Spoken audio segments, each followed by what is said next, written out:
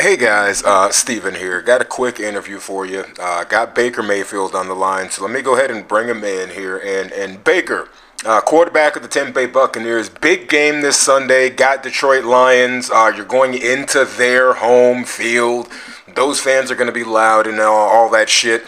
But I wanted to ask you, man, you've been beat the fuck up this year. You get banged around, smashed around back there in the pocket. You've been flipped upside down. I think the dirty guy in New Orleans really smacked you down a few times.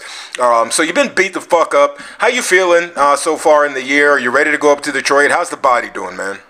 A little sore. Quick Wednesday turnarounds, but, walk through. We've been on a good schedule, so just like everybody else, just recovering and get down to the game plan, do the mental work, and get your body ready. Yeah, well, I'm gonna let you go get that body ready, man.